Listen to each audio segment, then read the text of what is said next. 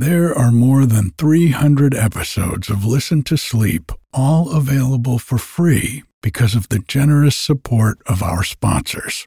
And while you'll never hear any ads after the story or meditation starts, you can get every episode ad-free, plus over 100 bonus episodes, all for less than the price of one cup of coffee a month by going to listentosleep.com and clicking on support. Thank you. I'm Sandra, and I'm just the professional your small business was looking for. But you didn't hire me because you didn't use LinkedIn Jobs. LinkedIn has professionals you can't find anywhere else, including those who aren't actively looking for a new job, but might be open to the perfect role, like me. In a given month, over 70% of LinkedIn users don't visit other leading job sites. So if you're not looking on LinkedIn, you'll miss out on great candidates like Sandra. Start hiring professionals like a professional. Post your free job on linkedin.com/people today. Wow. Nice. Yeah. What you're hearing are the sounds of people everywhere putting on Bombas socks, underwear, and T-shirts made from absurdly soft materials that feel like plush clouds. Yeah, that plush. And the best part? For every item you purchase, Bombas donates another to someone facing homelessness. Bombas. Big comfort for everyone. Go to bombas.com/ACAST and use code ACAST for 20% off your first purchase. That's bombas.com/ACAST. Code ACAST. Life is full of what-ifs. Some awesome. Like what if AI could fold your laundry? And some, well, less awesome. Like what if you have unexpected medical costs? United Healthcare can help get you covered with Health Protector Guard fixed indemnity insurance plans. They supplement your primary plan to help you manage out-of-pocket costs. No deductibles, no enrollment periods, and especially no more what-ifs. Visit uh1.com to find the Health Protector Guard plan for you. Hi, I'm Eric, and this is Listen to Sleep. Quiet stories and meditations to help you find a little peace at bedtime or anytime.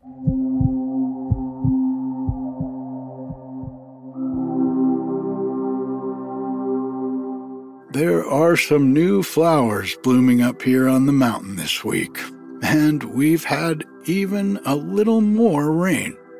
It's really just been the loveliest spring. All the scents and colors are kind of magical. New migrating birds continue to arrive, and we've got a pair of year-round locals, bush tits, nesting on the back porch again this year. This week, Bodhi and I spent a few days down in the city to take care of a few things. It had been a while since I'd spent much time off the mountain, and I was surprised at how fast I fell into the mode of just being busy all the time. I got a lot done, but it sure was nice to get back home. On a walk with Bodhi this morning, I was reminded of how we are a part of nature too. And just like nature, we need to follow our own natural rhythms of work and rest. I made a little video about it and included a lot of the flowers that are blooming right now.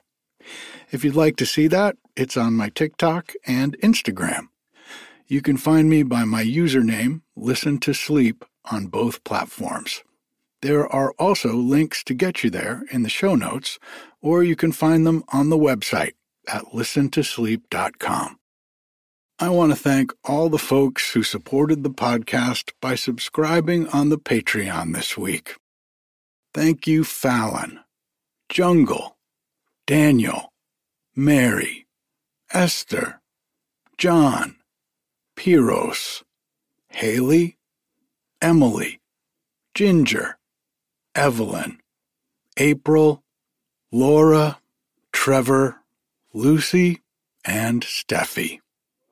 Thank you all so much for your support. Because of you, we're more than halfway to my goal of 1,000 patrons, so I can make Listen to Sleep a full-time endeavor. If the podcast helps you sleep and you'd like to support it, you can do that for less than $3 a month. And for your support, you'll get the new episodes of the podcast a day earlier without any ads or introductions.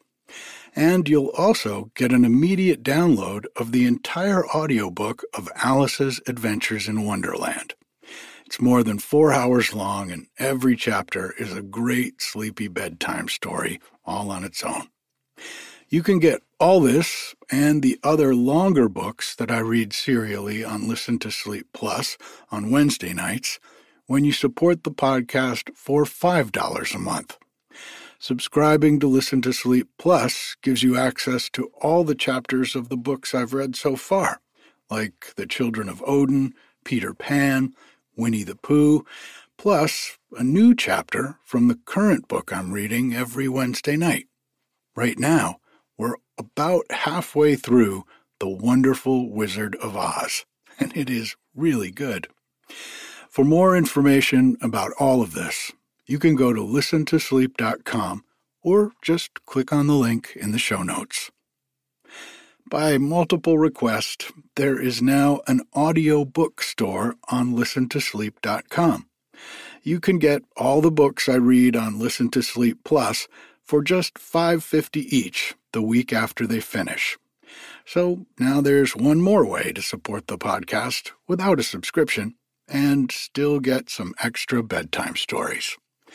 All the titles are available to download as shareable, chapterized MP3s that will play on any MP3 player or your phone. Just go to listentosleep.com and click on Audiobooks in the menu, or click the link in the show notes. This week's story is a great Danish fairy tale by Hans Christian Andersen about a conceited beetle who heads out into the world to find his fortune.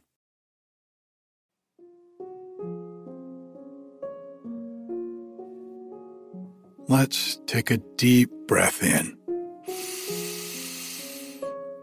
and out.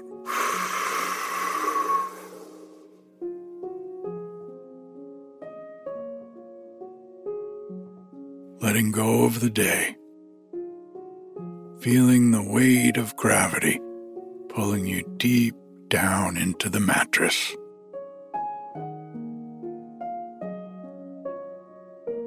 Another deep breath in and out.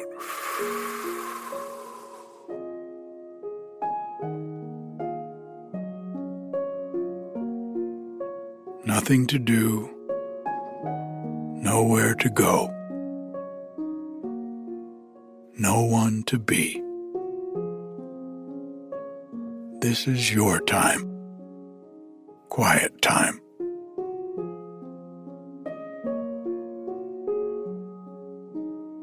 Another deep breath in with me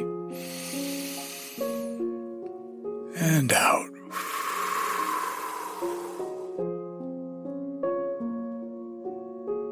If you get tired while I'm reading to you, that's okay.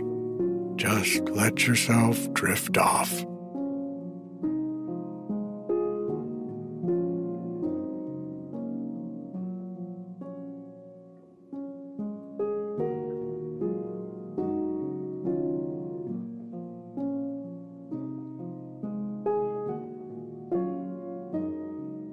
The Beetle Who Went on His Travels. There was once an emperor who had a horse shod with gold. He had a golden shoe on each foot. And why was this? He was a beautiful creature, with slender legs, bright, intelligent eyes, and a mane that hung down over his neck like a veil. He had carried his master through fire and smoke in the battlefield, with the bullets whistling round him. He had kicked and bitten and taken part in the fight when the enemy advanced. And with his master on his back, he had dashed over the fallen foe and saved the golden crown and the emperor's life. which was of more value than the brightest gold. This is the reason the emperor's horse was wearing golden shoes. A beetle came creeping forth from the stable, where the farrier had been shoeing the horse. "Great ones first, of course," said he, "and then the little ones, but size is not always a proof of greatness." He stretched out his thin leg as he spoke. "And pray, what do you want?" asked the farrier. "Golden shoes," replied the beetle. "Why, you must be out of your senses," cried the farrier. "Golden shoes for you, indeed." "Yes, certainly, golden shoes," replied the beetle. "Am I not just as good as that great creature yonder, who is waited upon and brushed, and has food and drink placed before him? And don't I also belong to the royal stables?" "But why does the horse have golden shoes?" asked the farrier. "Of course you understand the reason." "Understand? Well, I understand that it is a personal slight to me," cried the beetle. "It is done to annoy me. So I intend to go out into the world and seek my fortune." "Go along with you," said the farrier. "You're a rude fellow," cried the beetle, as he walked out of the stable. And then he flew for a short distance, till he found himself in a beautiful flower garden, all fragrant with roses and lavender. The ladybugs, with red and black shells on their backs and delicate wings, were flying about, and one of them said, "Is it not sweet and lovely here? Oh, how beautiful everything is! I am accustomed to better things," said the beetle. "Do you call this beautiful? Why, there is not even a dung heap." Then he went on, and under the shadow of a large haystack he found a caterpillar crawling along. "How beautiful this world is," said the caterpillar. "The sun is so warm. I quite enjoy it. And soon I shall go to sleep, and die as they call it, but I shall wake up with beautiful wings to fly with, like a butterfly." "How conceited you are!" exclaimed the beetle. "Fly about as a butterfly, indeed! What of that?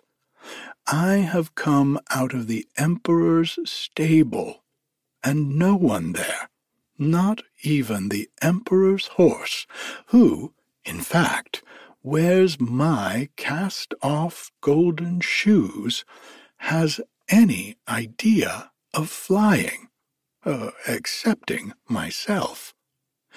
To have wings and fly, why, I can do that already." And so saying, he spread his wings and flew away. "I don't want to be disgusted," he said to himself, "and yet I can't help it." Soon after, he fell down upon an extensive lawn, and for a time pretended to sleep, but at last fell asleep in earnest. Suddenly, a heavy shower of rain came falling from the clouds. The beetle woke up with the noise, and would have been glad to creep into the earth for shelter, but he could not. He was tumbled over and over with the rain, sometimes swimming on his stomach, and sometimes on his back. And as for flying, that was out of the question. He began to doubt whether he should escape with his life. So he remained quietly lying there where he was. After a while, the weather cleared up a little, and the beetle was able to rub the water from his eyes and look about him. He saw something gleaming, and he managed to make his way up to it. It was linen, which had been laid to bleach on the grass. He crept into a fold of the damp linen, which certainly was not so comfortable a place to lie in as the warm stable, but there was nothing better. So he remained lying there for a whole day and night, and the rain kept on all the time. Towards morning, he crept out of his hiding place, feeling in a very bad temper with the climate. 2 frogs were sitting on the linen, and their bright eyes actually glistened with pleasure. "Wonderful weather this," cried one of them, "and so refreshing. This linen holds the water together so beautifully that my hind legs quiver as if I were going to swim." "I should like to know," said another, "if the swallow who flies so far in her many journeys to foreign lands ever met with a better climate than this. What delicious moisture! It is as pleasant as lying in a wet ditch. I am sure anyone who does not enjoy this has no love for his fatherland." "Have you ever been in the emperor's stable?" asked the beetle. "There the moisture is warm and refreshing. That's the climate for me, but I could not take it with me on my travels. Is there not even a dunghill here in this garden, where a person of rank, like myself, could take up his abode and feel at home?" But the frogs did not, or would not, understand him. "I never ask a question twice," said the beetle, after he had asked this one 3 times, and received no answer. Then he went on a little farther, and stumbled against a piece of broken crockery, which certainly ought not to have been lying there. But as it was there, it formed a good shelter against the wind and weather to several families of earwigs who dwelt in it. Their requirements were not many. They were very sociable, and full of affection for their children, so much so that each mother considered her own child the most beautiful and clever of them all. "Our dear son has engaged himself," said one mother. "Dear innocent boy, his greatest ambition is that he may one day creep into a clergyman's ear. That is a very artless and lovable wish, and being engaged will keep him steady. What happiness for a mother!" "Our son," said another, had scarcely crept out of the egg when he was off on his travels. He is all life and spirits.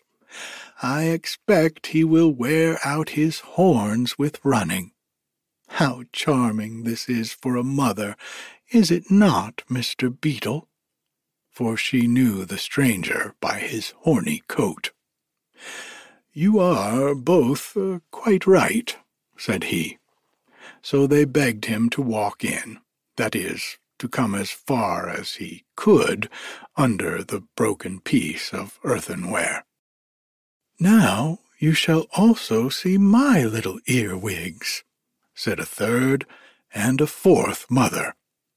They are lovely little things, and highly amusing. They are never ill-behaved, except when they are uncomfortable in their inside, which unfortunately happens at their age. Thus each mother spoke of her baby, and their babies talked after their own fashion, and made use of the little nippers they have in their tails to nip the beard of the beetle. They are always busy about something, the little rogues, said the mother, beaming with maternal pride. But the beetle felt it a bore, and he therefore inquired the way to the nearest dung-heap. That is quite out in the great world, on the other side of the ditch, answered an earwig. I hope none of my children will ever go so far. It would be the death of me. But I shall try to get so far, said the beetle, and he walked off without taking any formal leave, which is considered a polite thing to do. When he arrived at the ditch, he met several friends, all of them beetles. We live here, they said, and we are very comfortable. May we ask you to step down into this rich mud? You must be fatigued after your journey. Certainly, said the beetle. I shall be most happy. I have been exposed to the rain, and have had to lie upon linen, and cleanliness is a thing that greatly exhausts me. I have also pains in one of my wings from standing in the draught under a piece of broken crockery. It is really quite refreshing to be with one's own kin again. Perhaps you came from a dung-heap, observed the oldest of them. No, indeed, I came from a much grander place, replied the beetle. I came from the emperor's stable, where I was born, with golden shoes on my feet. I am traveling on a secret embassy, but you must not ask me any questions, for I cannot betray my secret. Then the beetle stepped down into the rich mud, where sat 3 young lady beetles, who tittered because they did not know what to say. None of them are engaged yet, said their mother, and the beetle maidens tittered again, this time quite in confusion. I have never seen greater beauties, even in the royal stables, exclaimed the beetle, who was now resting himself. Don't spoil my girls, said the mother, and don't talk to them, pray, unless you have serious intentions. But Of course the beetle's intentions were serious, and after a while our friend was engaged. The mother gave them her blessing, and all the other beetles cried, "Hurrah!" Immediately after the betrothal came the marriage, for there was no reason to delay. The following day passed very pleasantly, and the next one was tolerably comfortable. But on the third, it became necessary for him to think of getting food for his wife, and perhaps for children. "I have allowed myself to be taken in," said our beetle to himself, "and now there's nothing to be done but take them in return." No sooner said than done. Away he went, and stayed away all day and all night, and his wife remained behind, a forsaken widow. "Oh," said the other beetles, "this fellow that we have received into our family is nothing but a complete vagabond. He has gone away and left his wife a burden upon our hands." "Well, she can be unmarried again, and remain here with my other daughters," said the mother. "Fie on the villain that forsook her." In the meantime, the beetle, who had sailed across the ditch on a cabbage leaf, had been journeying on the other side. In the morning, 2 persons came up to the ditch. When they saw him, they took him up and turned him over and over, looking very learned all the time, especially one who was a boy. "Allah sees the black beetle in the black stone and the black rock. Is not that written in the Koran?" he asked.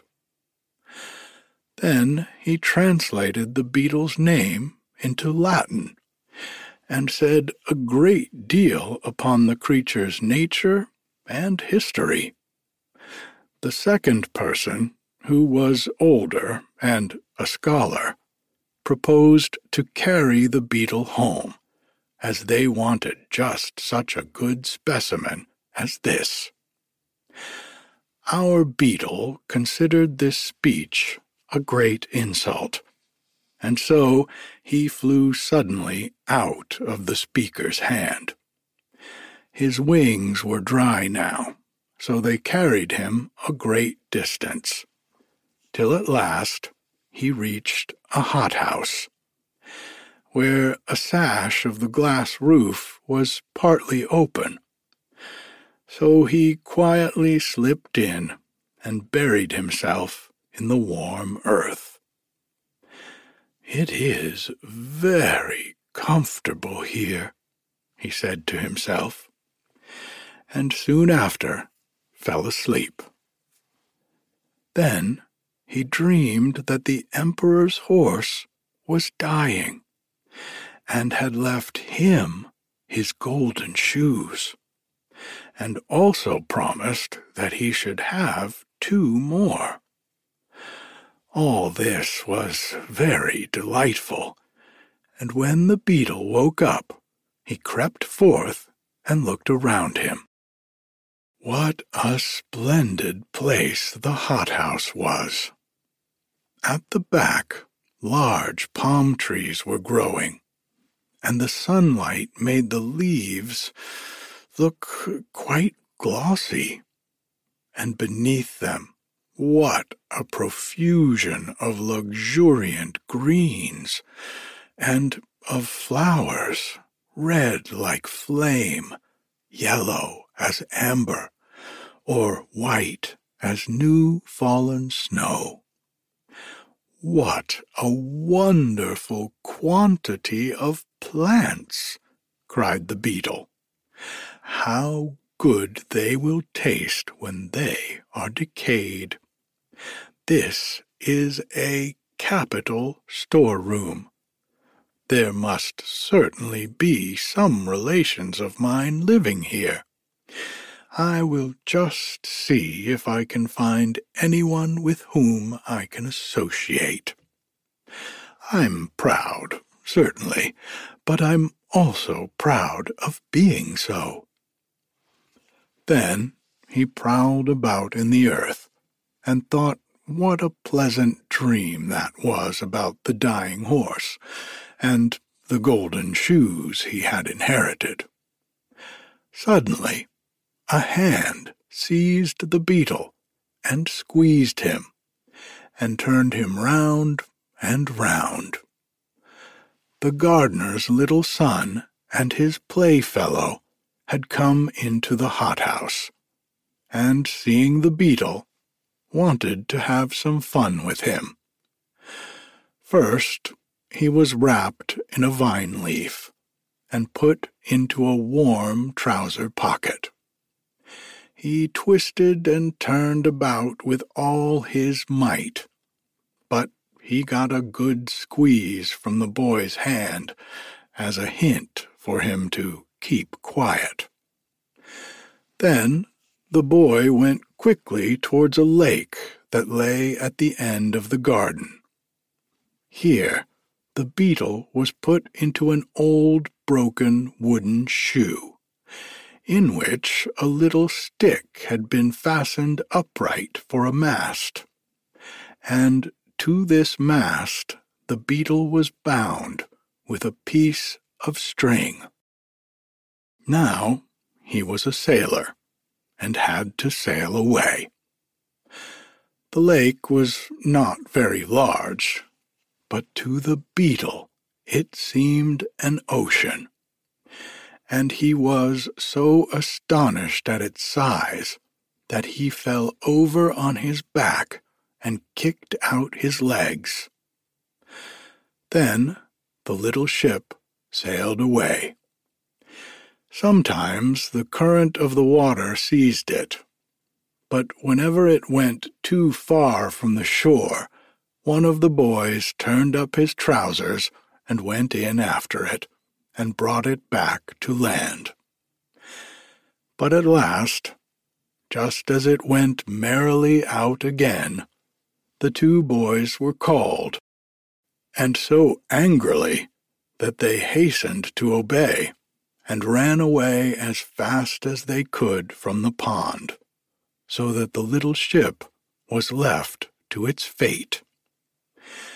It was carried away farther and farther from the shore, till it reached the open sea. This was a terrible prospect for the beetle, for he could not escape in consequence of being bound to the mast. Then a fly came and paid him a visit. "What beautiful weather," said the fly. "I shall rest here and sun myself. You must have a pleasant time of it." "You speak without knowing the facts," replied the beetle. "Don't you see that I am a prisoner?" "Ah, but I'm not a prisoner," remarked the fly, and away he flew. "Well, now I know the world," said the beetle to himself. "It's an abominable world. I'm the only respectable person in it. First, they refuse me my golden shoes. Then I have to lie on damp linen, and to stand in a draught, and to crown all, they fasten a wife upon me. Then, when I have made a step forward in the world and found out a comfortable position, just as I could wish it to be, one of these human boys comes and ties me up, and leaves me to the mercy of the wild waves, while the emperor's favorite horse goes prancing about proudly on his golden shoes. This vexes me more than anything. But it is useless to look for sympathy in this world. My career has been very interesting. But what's the use of that if nobody knows anything about it? The world does not deserve to be made acquainted with my adventures, for it ought to have given me golden shoes when the emperor's horse was shod, and I stretched out my feet to be shod too. If I had received golden shoes, I should have been an ornament to the stable. Now I am lost to the stable, and to the world. It is all over with me.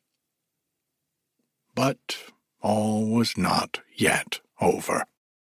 A boat, in which were a few young girls, came rowing up. "Look, yonder is an old wooden shoe sailing along," said one of the younger girls. "And there's a poor creature bound fast in it," said another. The boat now came close to our beetle's ship, and the young girls fished it out of the water. One of them drew a small pair of scissors from her pocket and cut the string without hurting the beetle, and when she stepped on shore, she placed him on the grass. "There," she said, "creep away or fly, if thou canst. It is a splendid thing to have thy liberty." Away flew the beetle, straight through the open window of a large building. There he sank down, tired and exhausted, exactly on the mane of the emperor's favorite horse, who was standing in his stable, and the beetle found himself at home again. For some time he clung to the mane, that he might recover himself. "Well," he said, "here I am, seated on the emperor's favorite horse, sitting upon him as if I were the emperor myself. But what was it the farrier asked me? Ah, I remember now. That's a good thought. He asked me why the golden shoes were given to the horse. Well, the answer is quite clear to me now. They were given to the horse on my account." And this reflection put the beetle into a good temper. The sun's rays also came streaming into the stable, and shone upon him, and made the place lively and bright. "Traveling expands the mind very much," said the beetle. "The world is not so bad after all, if you know how to take things as they come."